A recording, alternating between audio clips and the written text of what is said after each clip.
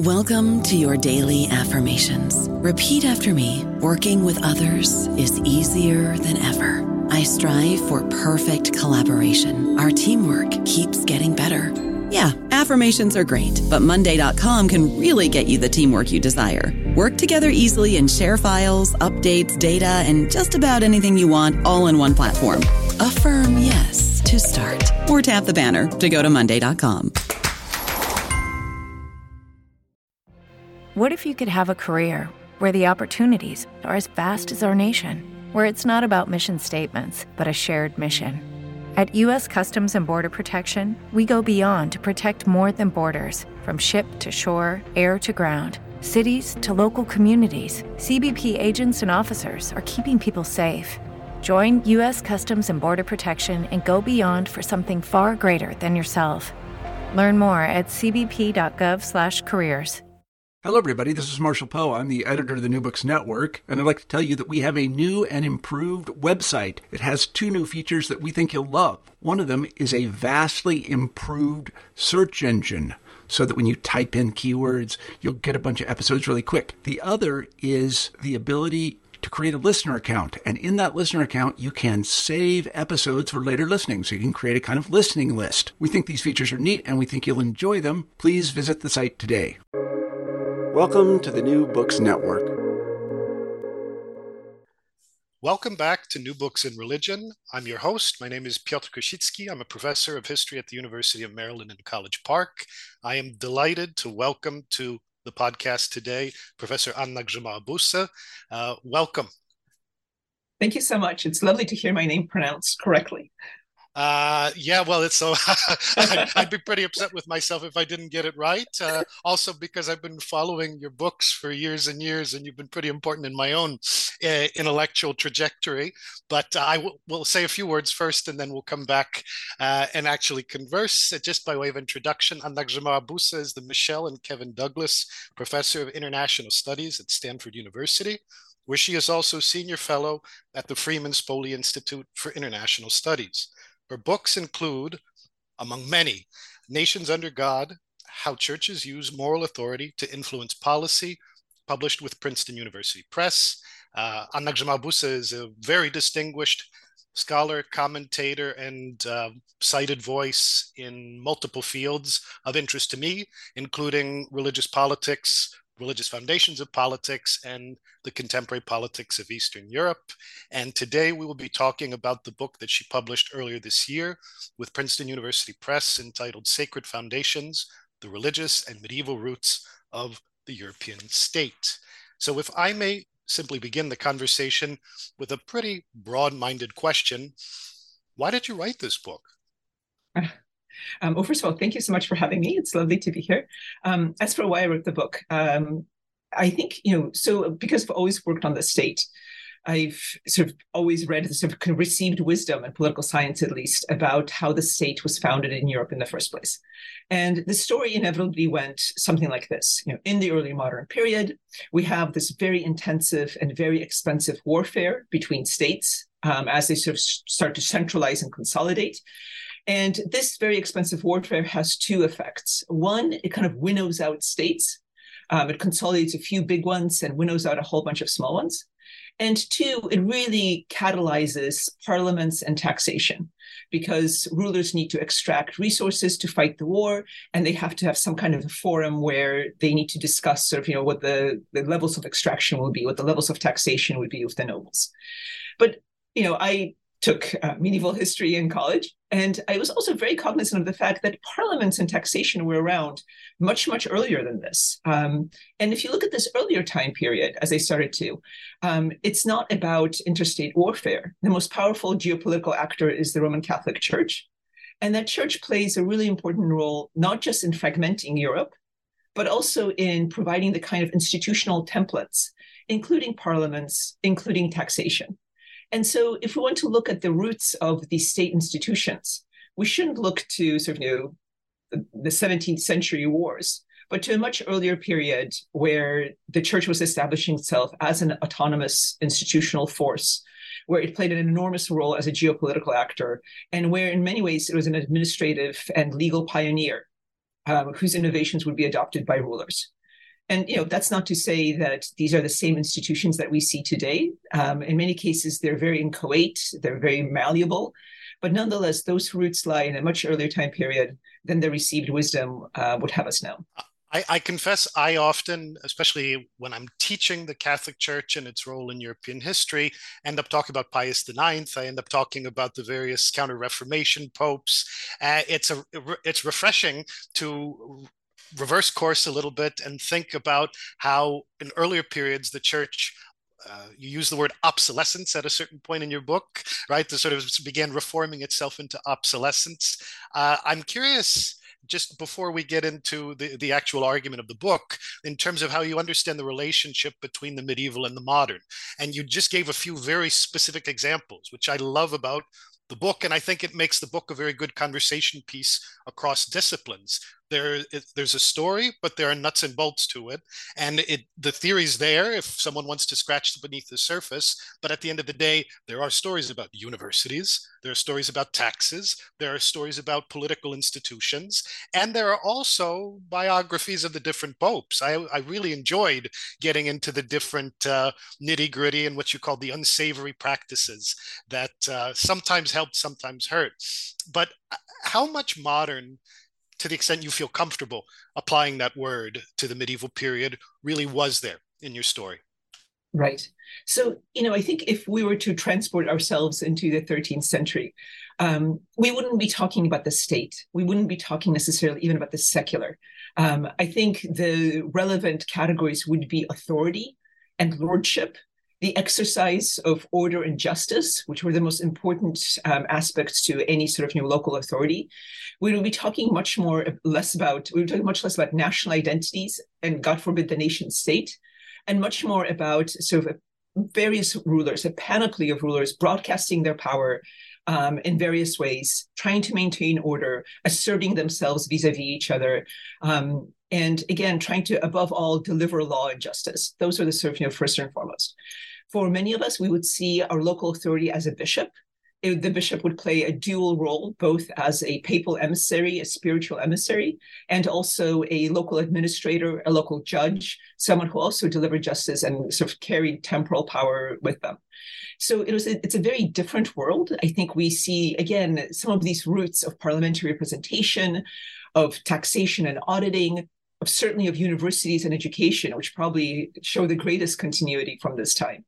But it would be a world where modern categories of state, secular, would simply not be comprehensible in the way that they are to us today. Thank you. I mean, you mentioned in your first answer that your experience as an undergraduate maybe sort of sowed the seeds that then germinated sometime later. I wonder if I could take you back for a second to Princeton. You open your acknowledgments with Peter Brown and Bill Jordan, and I'm curious what, if anything, specifically about your experience of taking courses, reading in medieval history, stayed with you, if I could ask that way, before we circle back to the details of the book. Sure. I think from Peter Brown, I took the idea that the so-called Dark Ages, the 7th through the 10th centuries, were anything but.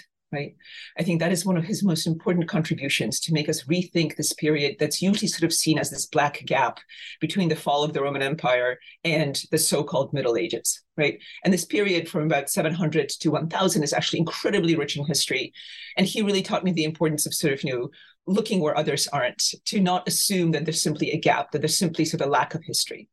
From Bill Jordan, I took a great appreciation for constitutional history and the ways in which he sort of really, I took a course on him on medieval constitutional history, and he really made alive this world of developing law, of developing sort of legal strictures, of the ways in which kings used the law, especially in England, to establish their authority. The sort of roving judges that basically went across England, where they both delivered justice and reminded everyone that it's the king's justice, it's the royal authority. And it was an amazing way of both sort of delivering both dispute adjudication on the one hand, and administrative centralization on the other. So, those early seeds that these two wonderful, wonderful professors planted have sort of germinated over a long time. But you can see their traces in this book as well. Yeah, I think they're woven throughout, not least, and it's a wonderful thing also about parenthetical citations. I see the number of Jordan citations as Yes. I move through the book. One point about geography that I wanted to bring in, and I mean, we're both, among others, Poland specialists, Poland adjacent scholars. I don't know. I know you've done a lot of podcasts about this book. I don't know if Poland has come up very much, but I'm curious to what extent the geographical matrix really matters for you in terms of the kind, because you start with some opening comments, which I think are really important for sort of opening to the book to a cross-field, cross-disciplinary audience about how religion has not been necessarily taken seriously or seriously enough in accounts of political development. And then I think also that part of the story that's missing is that there's a very kind of canonical geography, which is a function of specializations. There are people out there doing it, and you do a really amazing job of tracking down all the English language works published at the Catholic University of Lublin and incorporating them into your bibliography. Not just English. That's true. No, I'm sorry. I didn't mean to say that it's only English, but my point is that a lot of the English hasn't actually been published in the Anglophone scholarly universe, and really is very hard to access for scholars based, in the British or the U.S. system. So I'm curious, how important is it to look farther east in terms of constructing a story like you have? I think what's fascinating here is that Poland, Hungary, and Scandinavia are all, now they're seen as very much, different geopolitical regions in the sense that, somehow Scandinavia is more developed and democratic, and Poland and Hungary, of course, are seen kind of laggards in development thanks to all the years of communism. But at the time, they're really sort of seen as part of the same periphery, where bishops actually play an incredibly important role in sort of, determining the administrative structures, where they advise kings, where they basically serve as sort of, especially in Scandinavia. Scandinavia is actually politically much less developed at this time than Poland and Hungary, where you basically have sort of, the wholesale importation of papal templates, where bishoprics sort of, determine administrative divisions and so on. I think the interesting role that this whole area plays is that this is really where the nobles are much more powerful than the kings as a collective. And so they exact all kinds of concessions from kings in ways that we see, for example, in England only happen in the 17th century, right, with the Glorious Revolution. And, the kings are elected. The nobles very much insist on their rights. There are local regional parliaments, not just a central national one. So it's a region that at this point basically serves as a showcase for the balance of power between the nobility and the rulers, and the ways in which the nobles keep insisting on their rights vis-a-vis the ruler. Now, that over time becomes highly problematic because it sort of degenerates into the liberum veto and all that. But at this time, it really is a way of sort of keeping the rulers in check. And it's entirely done by these nobles who have their own independent bases of power. And that's what kind of unites this region. In both Poland and Hungary, the nobles play a really powerful role. I promise not to dwell too much on Eastern Europe, but I am very glad you brought up the liberum veto. I was thinking about the point you make throughout the book about how friendly the papacy is, not just friendly, but in fact insistent on elections as a practice, for very specific reasons related to canon law as well as tactic. The Polish-Lithuanian Commonwealth is a kind of a dream in some sense, in terms of this increasingly weak, increasingly unstable, precisely because of the repeated electoral practice. And yet, of course, the papacy, I mean, obviously I don't want, this gets us into the early modern period, but it strikes me that the papacy is friendliest in some ways to kingly regimes that don't follow its model. England, you make this point repeatedly. France is more complicated. The Iberian Peninsula also has its own story, but the Iberian Peninsula and England can hardly be accused of being made in the mold of what you're describing. That's right. So, I think when it comes to England, what's interesting is that, the papacy is incredibly strategic. Of course, it gets many things wrong, but it's very strategic in how it picks its battles. And with England, basically once the conquest of England is blessed by the Pope, England's largely left alone, because the sort of papal nightmare is that somehow England will ally with the Holy Roman Emperor against the papacy. And because England is relatively, it's kind of this uniquely powerful, uniquely centralized country in the region. As far as the papacy is concerned, it's best really kept out of sort of, it's out of the sort of the geopolitics of Europe itself. And so you're right, the papacy largely leaves England alone. It develops its own common law. It develops, a very centralized administration early on. It does borrow. It borrows from the papacy. Canon law, as one analyst put it, leaks into the civil law in England, not the common law, but the civil law. And you do see sort of, picking up of some of the administrative templates from the papacy. But by and large, that's an independent development. But, the papacy, again, as I pointed out, would love to see elections everywhere because that limits royal power. But it really sort of, has to count on local nobles to enforce that. And this is why you have elections where the nobles are powerful. So in the Holy Roman Empire, in Poland, and in Hungary, wherever you see powerful nobles, papal wishes or papal desiderata for elections are basically upheld. You just mentioned the Holy Roman Empire. I think there's one of the most striking features of the book for me. The exact phrasing is that the chief enemy.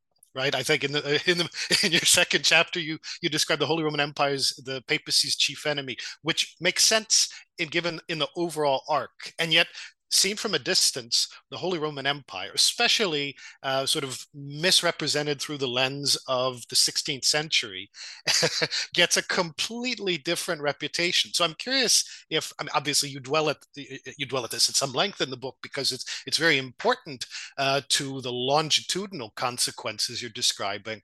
But the fact that the Holy Roman Empire was so different from other European monarchies, and likewise really came to embody these features of weakness, institutional weakness and fragmentation that really the papacy was trying to push. Do you see that as a success story of the papacy, or maybe a paradox? I don't know. I don't want to put words in your mouth, but how would you kind of sum that up given what happened in the 1500s?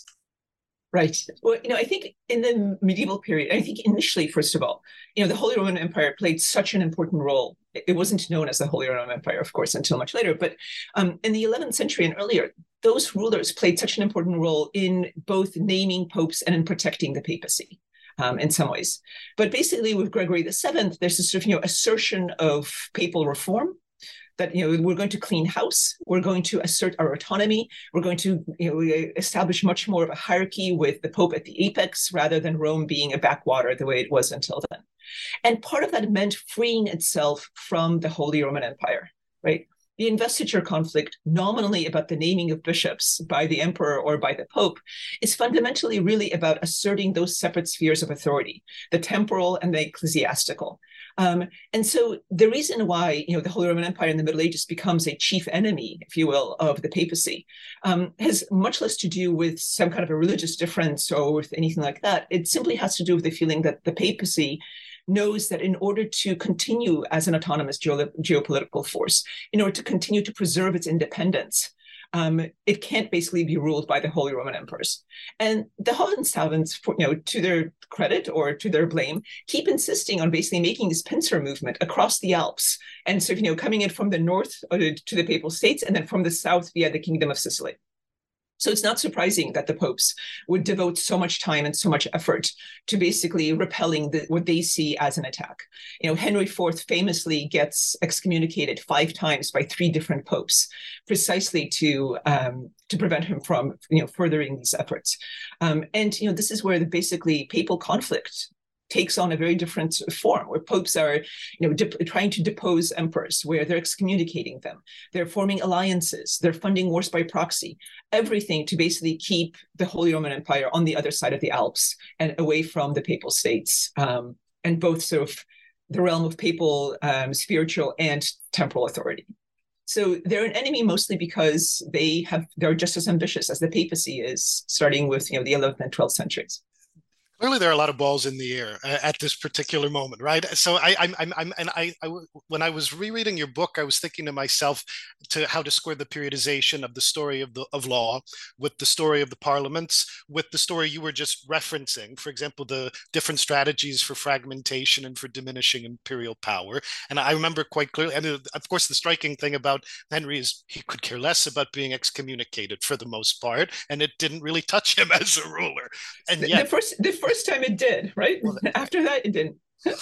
well, he's such a. I mean, obviously, it's hard. It's hard to make an example of him, but the centrality to his centrality to your periodization of the story really actually had me thinking for a second about that relationship between, let's say, the Italian lands and the Germanic lands. And you make a point, and I don't necessarily want to read too much into it, but again, I come to this conversation for better or worse as a modernist. So so these statements do catch my attention. You're saying basically the papacy, I think I'm quoting from here, the papacy was so successful that it took until the mid-19th century for Germany and Italy to unify as states. And I was thinking, do Bismarck and Cavour have, let's say, Gregory the Seventh to thank? That's a silly way of posing the question, but it strikes me that there is a certain kind of feature of fragmentation that facilitates, for example, and you talk about this at some length,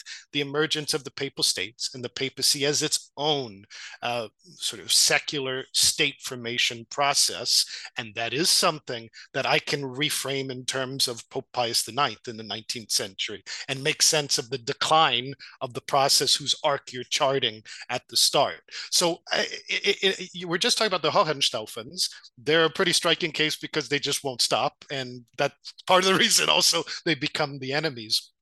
Do you feel like it works without? I mean, you need that consolidation of the papal states in order to make sense of the fragmentation around them, or is it really merely a sort of a mosaic that incorporates the other elements so that I can't ask this question in a monocausal way without going back to canon law? That's right. And to be fair, I am. This is very much tracing. In social science terms, what I'm doing here is tracing the effect of a particular cause that is sort of, the papal efforts, without in any way suggesting that state formation is monocausal. I fully grant that. But what I would say is that, what happens is that to sustain the threat of fragmentation in Europe, the popes act as an initial catalyst. And basically, many of the emperors spent more of their time outside of the Holy Roman Empire than in, fighting all these battles, trying to get northern Italy, trying to get, establish control over Sicily. They're constantly sort of, fighting. And what that does is open up a power vacuum within the Holy Roman Empire. So precisely at a time where you see centralization in England and sort of a nascent expansion of authority in France, where, in Spain, you see kind of, the Muslims being pushed all the way back down, again, with an assertion of authority by secular rulers. In the Holy Roman Empire, what you see instead is kind of the central authority busy fighting wars and trying to convince the nobles to come with him, and selling off his land, right? Selling off the fisc in order to finance this war.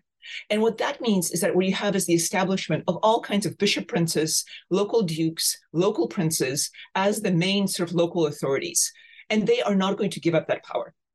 And so what happens in northern Italy with the towns that arise in the power vacuum, and in the Holy Roman Empire with these bishops and bishop princes and dukes, is that even when, the Holy Roman Empire comes back and wants to assert its power, it's too late. Most of the state establishment, most of the state formation in the Holy Roman Empire goes on at the regional level, at the level of these principalities. That's where the power is. These men raise taxes, they provide justice, they provide security, they administer their sort of, little regions, and they will not give up power to the Holy Roman Emperor. So the one time where you see kind of a centralizing effort is around the turn of the 16th century, from about 1495 to 1520. There are all kinds of reforms that are supposed to sort of, systematize taxation, provide for greater parliaments at the national level, provide for more central sort of adjudication of disputes, and almost all of them fail, because the princes and the prince bishops claw back that power, and they insist not just on imperial elections, but they insist that the locus of power, the locus of authority, is going to be on that regional level. And that means that, the Holy Roman Empire will remain fragmented even when the popes are no longer powerful, right? So by the 14th, 15th century, where you have the schisms, where you have the multiple popes, where you have Sigismund basically adjudicating papal disputes, by that point, that locus of power has shifted to the local authorities. They're not giving up that power. And the Holy Roman Empire will remain fragmented and will remain sort of without a strong central authority well into the 19th century. And it takes, the combined efforts of Napoleon and Bismarck to change that. Yeah, thank you. I want to dwell on authority for a moment and actually peg it to a specific concept, which you use throughout the book, and it immediately drew my attention for several different reasons. But you mentioned at one point that concepts of sovereignty are a medieval innovation, and the popes very much figure centrally. I would look at this as a historian of ideas, but clearly in terms of forming templates and exporting those templates, the actual notion of sovereignty, I think this what you were just saying it's enormously compelling. The way you show in the book how sovereignty just really couldn't work. I mean, at least in the context we were just discussing of the Holy Roman Empire, because of the interactions and because of the regional and local dynamics among various other factors. I have to say there was a voice in the back of my head when I was reading your book, asking myself, partly again because I'm a modernist, but I have to ask, did the name Carl Schmitt cross your mind at all when you were writing your book? Right, that that secularized political concepts, secularized theological concepts, political theology, because there are various incarnations of political theology. I was thinking at one point of you Kantorowicz is in your references of the King's Two Bodies, but with Schmitt in particular, this idea of empowering in decisionist terms, this secular authority emulating. I guess the Pope is the question mark there, but not to inject something into your story that you didn't want there or don't see there. I have to ask though, because I think that really helps in bridging the medieval to early modern to modern genealogy, at least for a non-political scientist like me. Right. So, I stay away from Schmitt. I stay away from political theology. I stay away from absolute authority, which is sort of, what his whole concept is about, right? The sort of absolute authority to decide. And so I stay away from all that, partly because I don't think it does much to explain what was happening in the Middle Ages, right? These are such much, there are no absolutist statements at this time. Yes, the popes claim universal power, but even so, that is highly limited, right? They only claim them in specific circumstances. They claim sort of authority over souls, but especially after the investiture conflict, no pope would claim sort of authority over sovereigns. And when they try to assert any kind of sort of more stronger statements of authority, they're immediately slapped down, right? Boniface, the eighth is a sort of a stellar example of what happens when you expect too much from basically secular rulers. If you expect that you can exercise authority over bishops, or you can exercise authority over taxation. In his particular case, you basically have a furious Philip IV send his henchmen and terrify you into dying prematurely. But what I would say is that when I talk about sovereignty here, what the story I tell isn't about sort of sovereignty as we understand it, right? It's very simple. I mean, Innocent III basically decides that another one of his weapons against the Holy Roman Empire will be to point out to rulers that they are not beholden to the Holy Roman Emperor. That just because, this is someone who calls himself a Holy Roman Emperor doesn't mean that he actually exercises that kind of authority. And what the Pope tells various other rulers is that, every ruler in his kingdom is an emperor. They should not have to recognize any superior claims on that. And of course, the rulers very eagerly take this up. This is sort of a very useful claim against imperial demands. On the one hand, on the other hand, over time they start using this against the Pope as well, right? Innocent III told us we should not recognize a superior power, and we know that the Church exercises ecclesiastical but not temporal power. So who's the Pope to tell us how to run our countries? And that to me is the interesting story here, right? It has less to do with the sort of Schmittian abstractions of absolute power and its assertion of when law holds and when it doesn't, and much more to do with, again, this kind of bricolage, this sort of willy-nilly picking up of whatever is useful by rulers and by popes as they sort of assert power and figure out where the boundaries of that power lie. The messiness is really quite striking. So the chapter on law, I have to say that okay, so I'm familiar with the extent to which canon law has penetrated. Obviously, the scholastic tradition of natural law has become so central throughout the centuries in European civil law. But by the same token, the willy-nilly or the piecemeal or opportunistic, I don't know what adjective you would like most, adaptation of canon law, I guess I would have to ask, to what extent, I mean, maybe there isn't a good single answer here, but part of the reason why Schmidt had occurred to me is that it seemed like in the law itself, there was the potential for trying to search for theological legacies and theological foundations. And theology isn't necessarily something, correct me if I'm wrong, please, that seems to interest you very much in the book, per se. Canon law, yes. Practices of authority, yes. But it didn't necessarily matter beyond the, let's say, the justifications for the Crusades, etc. Right. So in that sense, maybe I would be barking up the wrong tree if I were looking for theology in these legal legacies that had been absorbed, transmitted, etc. Right, and I think I think you're absolutely right. There's very little theology in this book, and that's partly because the church self-consciously basically separates theology from canon law. Right, that's a medieval innovation. That those two bodies are now kept separate in ways that, for example, the Islamic Caliphate doesn't do. Right. And so for the church, canon law basically takes off as an independent branch of inquiry and reasoning in ways that are totally different from sort of theological and doctrinal statements and exegesis. And so for that reason, there's very little theology here. But that's not to say that, I guess because I'm a political scientist, I view the church in this book mostly as a geopolitical actor, as opposed to as spiritual authority and the savior of souls, who's also very concerned with developing a new theology of salvation, and especially when it's challenged by first the heretics, then by the Reformation. But for the story of the development of the law, one of the sort of starting points is the separation of theology from canon law as being in entirely two domains. I don't know about you, but I'm very busy and I don't have a lot of time to cook. That's why I subscribe to Factor. Eating better is easy with Factor's delicious, ready-to-eat meals. Every fresh, never frozen meal is chef-crafted, dietitian approved, and ready to go in just 2 minutes. You'll have over 35 different options to choose from every week, including Calorie Smart, Protein Plus, and Keto. These are 2-minute meals. Factor meals are ready to eat and heat, so there's no prepping, cooking, or cleanup needed.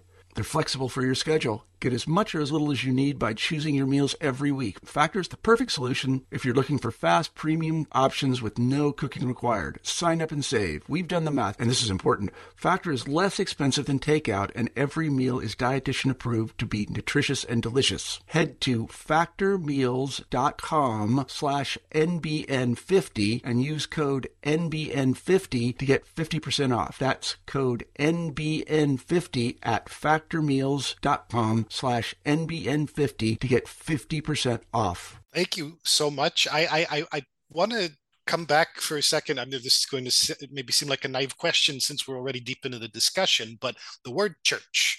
In your introduction, you talk about the word state as a synecdoche, and I was thinking church is a pretty capacious synecdoche too in your book. So, if I may, now that you've sort of the book is done and out, and you've talked about it a lot, looking back, do you feel like it's more a story about institutional component pieces of the sort of big umbrella that covers the church, or because the popes as individual actors, and not even forgetting the popes for a second, those canon lawyers who trained in Bologna or Oxford, they mattered as individuals in your story. They clearly matter too. So, or something like the College of Cardinals, created in 1059, which you bring that back over and over again to mark an innovation, human capital, institutional innovation. Is it the dynamic nature?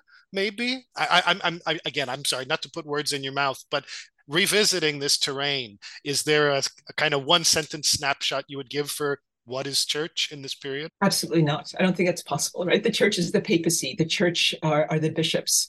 The church are the monasteries, and there's another book by Jürgen Müller and Jonathan Doucette that examines sort of, the spread, for example, of Cluny reforms and the role they played in local self-governance.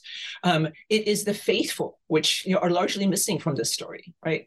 It is the papacy. It is its relation. It is its emissaries. It is, the missi who travel, one sort of, one a clergyman, another one a secular administrator, that travel all around the Holy Roman Empire to administer them.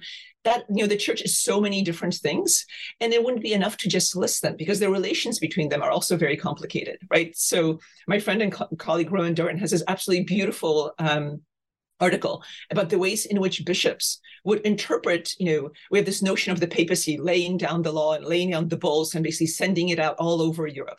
But it turns out that bishops would then read that and edit away, right? The bishops would edit it to basically favor their own circumstances, add a bit here, subtract a bit there. And eventually, the document that is seen by the faithful, by other priests, is something very, very different from what the popes had sent from Rome.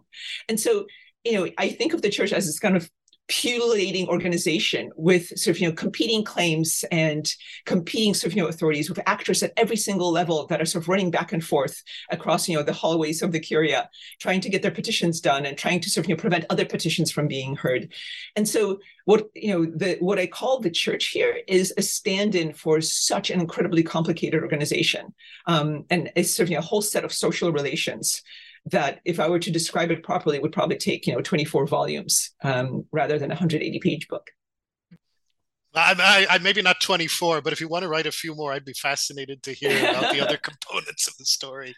I will zoom in maybe on one subset of the term, though, and national churches, because it is a phrase that's important in a number of different respects, in a number of different pillars of your argument in the book. And I guess I'm revisiting the terrain we covered earlier when we were talking about England to some extent. In my own work, I can attest to the fact that in the modern period, when Catholic intellectuals talk about national churches, they will often talk about Gallicanism. And there's a reason for that, obviously, because Gallicanism survived the Reformation and in some ways provided France with a get out of jail free card throughout the modern period. But that being said, reading your book, I think to myself, geez, England is so much more Gallican than the Gauls in the period you're writing about. So if we could sort of just talk for a second about what really a benchmark would be for thinking about the strengths of the emergence of national churches. Henry VIII obviously is a sui generis in so many ways, right? But a lot of your book is building toward the 1500s and that redistribution of authority. So national churches are clearly a big part of that story. So, I'm not sure if I would call them national churches per se. What I would call them are sort of, different settlements between the papacy and the rulers. So in some places, the popes insist that, that insist on much sort of greater adherence to papal pronouncements than in other places. An ideal example here is the investiture conflict, right? So in one telling of the story, the investiture conflict, which, as I mentioned earlier, was about it's nominally about the naming of bishops. And so the one version of this is that this is all settled in Worms at 1122, that, from this on, there's a settlement. The popes invest the bishops with their spiritual regalia and the secular rulers with their secular authority. But the truth is that, this is a much more complicated story. And what the popes do is to sort of tactically make settlements. And so even though they're insisting on this kind of, assertion of authority, in England, basically the kings get to name their bishops for the longest time and basically throughout, right? They're largely left alone. The settlement isn't enforced in England in nearly the same way that the popes try to enforce it in the Holy Roman Empire. In France, it comes and goes, again, depending on what the pope wants from the ruler and which ruler, right? Because of course it's, power is only being consolidated in one king in France over time. And so, the way that I would, rather than talking about national churches, I think I would talk about sort of, temporary settlements between the papacy and the rulers and the kind of room to maneuver that they leave for each other. And in some cases, the kings fight back, right? Philip IV certainly fought back against Boniface's assertions of power and assertions of authority within France. So it's less a question of national churches in the medieval period, because the very phrase national doesn't make much sense. It's much more about sort of temporary settlements between the papacy and the rulers over sort of where the boundaries lie of papal influence and temporal authority. It seems going through your book, most of these settlements are ad hoc and evolving and dynamic. There are, so there was one, I forget if it was in chapter 2 or chapter 1, but there's a passage where you talk about national churches and concordates. And I was thinking about concordates in part also because it's another one of those mechanisms that survives and takes on a life of its own in the late modern period. But concordates, again, in the medieval period, really, in some sense, okay, we're talking about the genesis of this type of solution, but it's mutually unintelligible with a kind of concordate that establishes diplomatic recognition in the international system. So is a concordate simply a version of what you were just describing, i.e. one kind of ad hoc arrangement that a pope can come to, or one way of formalizing, quote unquote, unofficially, the ad hoc arrangement? Or was there something more to it that we can say, aha, this really is important in understanding, again, church state is an anachronism, but the dynamics of secular state interaction in the formation of the modern European state? To me, what's different about these settlements from what came before is the fact that they hold the status of a legal agreement, right?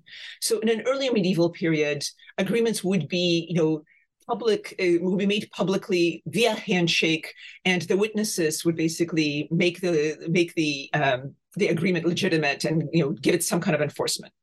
In this period, by the time we reach 12th century, after the rediscovery of Roman law and the systematization of canon law and this kind of legal blossoming, what you have are signed documents that carry with them the force of law, right? It's a legal agreement as opposed to a public sort of spectacle.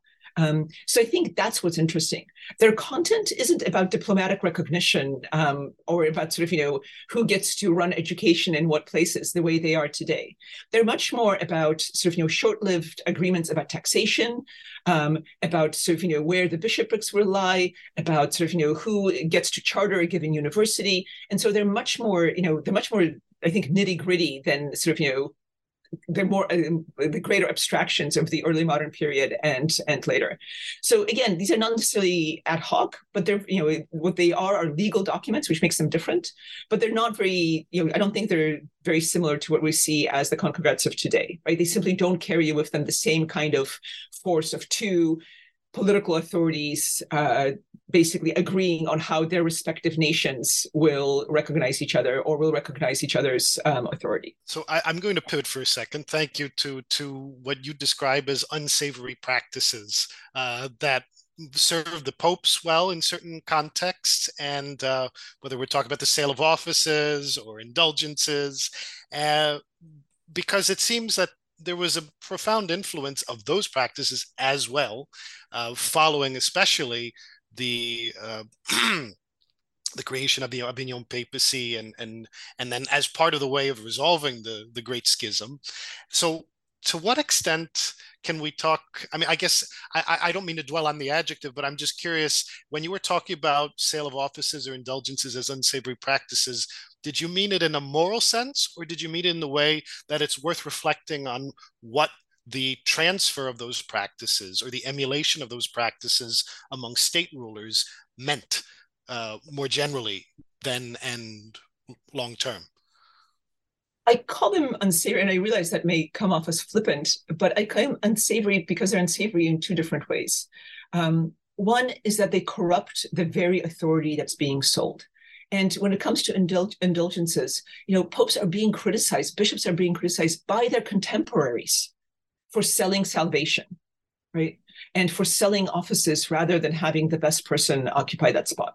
But above all, selling indulgences was something that was widely criticized within the church by the faithful, who saw this as, in effect, sort of, cheapening salvation, which again, for Catholics is earned through good works, right? So it's basically sort of, selling what ought to be sold. So I think it's unsavory in that sense, and it's unsavory because it's corrupting the very, it's when it's transferred from the papacy to secular authority, it corrupts us just as much, right? And on one hand, I think there are some great accounts like Julie Adams's and others about sort of how the sale of offices, these kind of quasi-corrupt practices, actually sustained authority.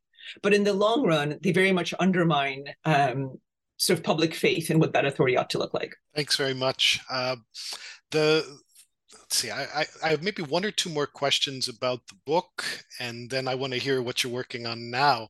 But the last couple of things that I wanted to ask have to do maybe with zooming out a little bit and circling back to this question about the role that religion should play in conversations about political development more generally. And the way that I want to get to that is by asking you a question about causality and how you sort of felt, what your own sort of mental scaffolding was when you were thinking about what you needed in order to make causal claims about a particular transfer or a particular aggregation of data sets that you had observed, in a way that then takes this synecdoche of church or religion or papacy and actually opens it up to the broader scholarly conversation in the field. I think there's sort of two sort of sets of evidence that I interrogate. One are the sort of large N data sets where I collect a whole bunch of both existing and my own data on everything from the prevalence of monasteries to the prevalence of papal conflict in the Middle Ages and beyond. And those I don't use to establish causation as much as to show that there are these general associations, these broad patterns in the data that are consistent with my argument. But they're not dispositive. And they're not dispositive largely because, of course, the data is not missing at random. I don't have a sort of pristine causal identification strategy. We have a lot of problems the further back we go with the data and with the sources. And so those, if anything, are just suggestive confirmations of what I argue, largely through basically reading of the secondary sources. And here, at every point, what I wanted to establish was that if these templates truly travel from the church to the state administrations, to these nascent state administrations, then we need to have an account that stipulates that, A, the church came up with this first. What is the origin of these templates and institutions? B, who transforms them? Who sort of, transports them from Rome or from the church to the secular rulers? And 3, is there evidence of a self-conscious adaptation of these, either by bishops who serve as high-ranking as high-ranking royal administrators, or by other forces? And so those are sort of the 3 standards with which I would interrogate this story of emulation and diffusion. Where do the origins lie in the church? Are there sort of agents of transmission? And is there sort of evidence of this actually being adapted from the church and not from other sources? And I don't think I nail down the story. The sources are simply too thin. But I think that again, this is very much a suggestive account that tries, insofar as it's possible, to demonstrate this. I think in some respects the introduction felt very modest to me. I like the way that you approached also the phrasing of the sections, right? Taking Tilly to church. I thought that's one of the loveliest phrases I've seen in an academic book. But the reason I say modest also is that there are very powerful implications, I think, also crossing over multiple time periods. So this was the way that I want to end talking about the book itself, which is that most of your scholarship has been about the modern era. So when you read yourself, do you recognize lessons for, Grzymała-Busse, the earlier or the later, that you want to draw that are specific? Let me think about how to phrase this, because obviously this question will sound different and the answer would be different depending on which field you're talking to. But in a more general sense, I find that there are particular conclusions that you've drawn and particular stories you have about the medieval era that really help me to make sense of certain phenomena that I observe in the modern era. So I'm just wondering if you found something similar rereading your own book after it was published. I confess I haven't reread that book yet. It's too fresh. But what I would say is are two things. I think that what the one important lesson is that concepts change their value, right? It is simply incoherent to talk about states and power and the church in the Middle Ages in the way that scholars very freely do right now. The second thing that I think the kind of the value of concepts changes over time, and we really have to be careful about having these highly anachronistic analyses. And I try very hard not to do that, but of course, it sneaks in, and for that I apologize to all historians reading it. I think the second thing would be sort of avoiding teleology. I again tried very hard to avoid the idea that somehow, the Protestant Reformation was an inevitable outcome of what the church is doing, or somehow that this was the modern state as we see it now was an inevitably sort of the result of this kind of diffusion. And I think at least for political scientists, building in contingency like that, building that's kind of that almost analytical modesty is a hard sell. We tend to think in terms of sort of causal relationship between variables that are literally sort of blocks or concepts almost that to historians are almost unintelligible.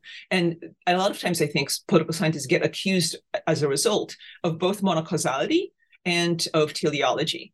And I tried very hard in this book to avoid that, but it is I think a warning to my future self, at least, to be even more careful in the future. I really, so to take whatever I say with a grain of salt, because I'm an outsider in multiple respects, but by the same token, I really think that this is a book that can serve very, very well, particularly for interdisciplinary seminars. So in multi-track, cross-track seminars, I would love to read this book with my students, precisely for the reasons that you just articulated. And I, maybe I should have asked this question more explicitly. When you were a graduate student, I don't know if you imagined potentially writing a book like this, but if you were, I'm sure maybe you have already spoken to graduate students who have read parts of the book or have read the entire book and have said, how do I even begin thinking about something like this? I don't know. Do you have any particular advice? Obviously, time. Yes, time is, so this book was largely written during COVID, where we have three kids, and so time was precious. But it was kind of magical to write it during that time, precisely because there were whole days where I could just fall into the rabbit hole of medieval history, while my husband took care of the kids. I think yes, time and sort of analytical distance that gives one, I think, modesty. I think, I am very humbled by all the work of medieval historians who came before me, without whom this work would be impossible. And reading them, I really get a sense of the kind of, extraordinary efforts that made this book even remotely possible, ones that I certainly couldn't have undertaken myself.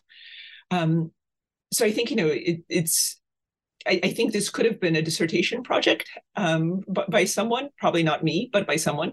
But I think it's also evidence, I think, you acquire skills and you acquire an analytical humility over time. And hopefully then when you approach bigger projects, you're better equipped to appreciate just what a huge task you've set out for yourself, and how the answer will necessarily be incomplete.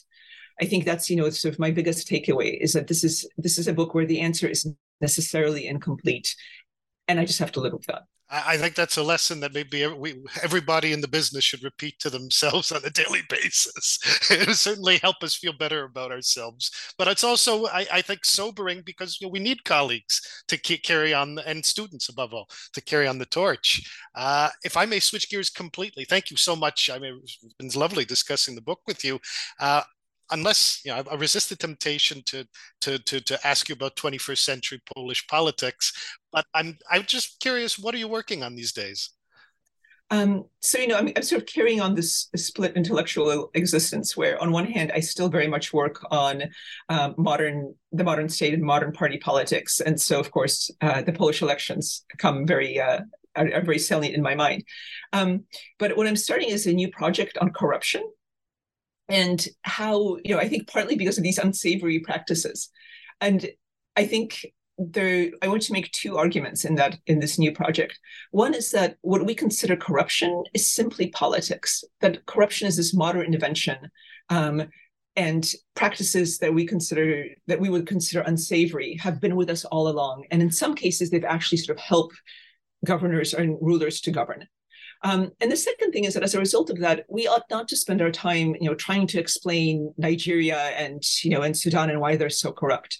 We should really focus on the Swedens and the New Zealands of the world and sort of ask why they escaped, right? Why are they so different? So it's a book that builds on sort of, a lot of new advances in social psychology and sort of a kind of a more historical grounding of concepts that we take for granted today. Sounds like a wonderful book. I can't wait to read it. And for the moment, I will thank you for joining us today and for sharing so much, really covering such ground. It's such an important book, and I really hope that all the listeners out there go out and buy it. Anna Grzymała-Busse has published Sacred Foundations, The Religious and Medieval Roots of the European State with Princeton University Press this year, 2023. Anna, thank you so much for joining us today, for taking the time. Thank you so much for having me. This was just a delight.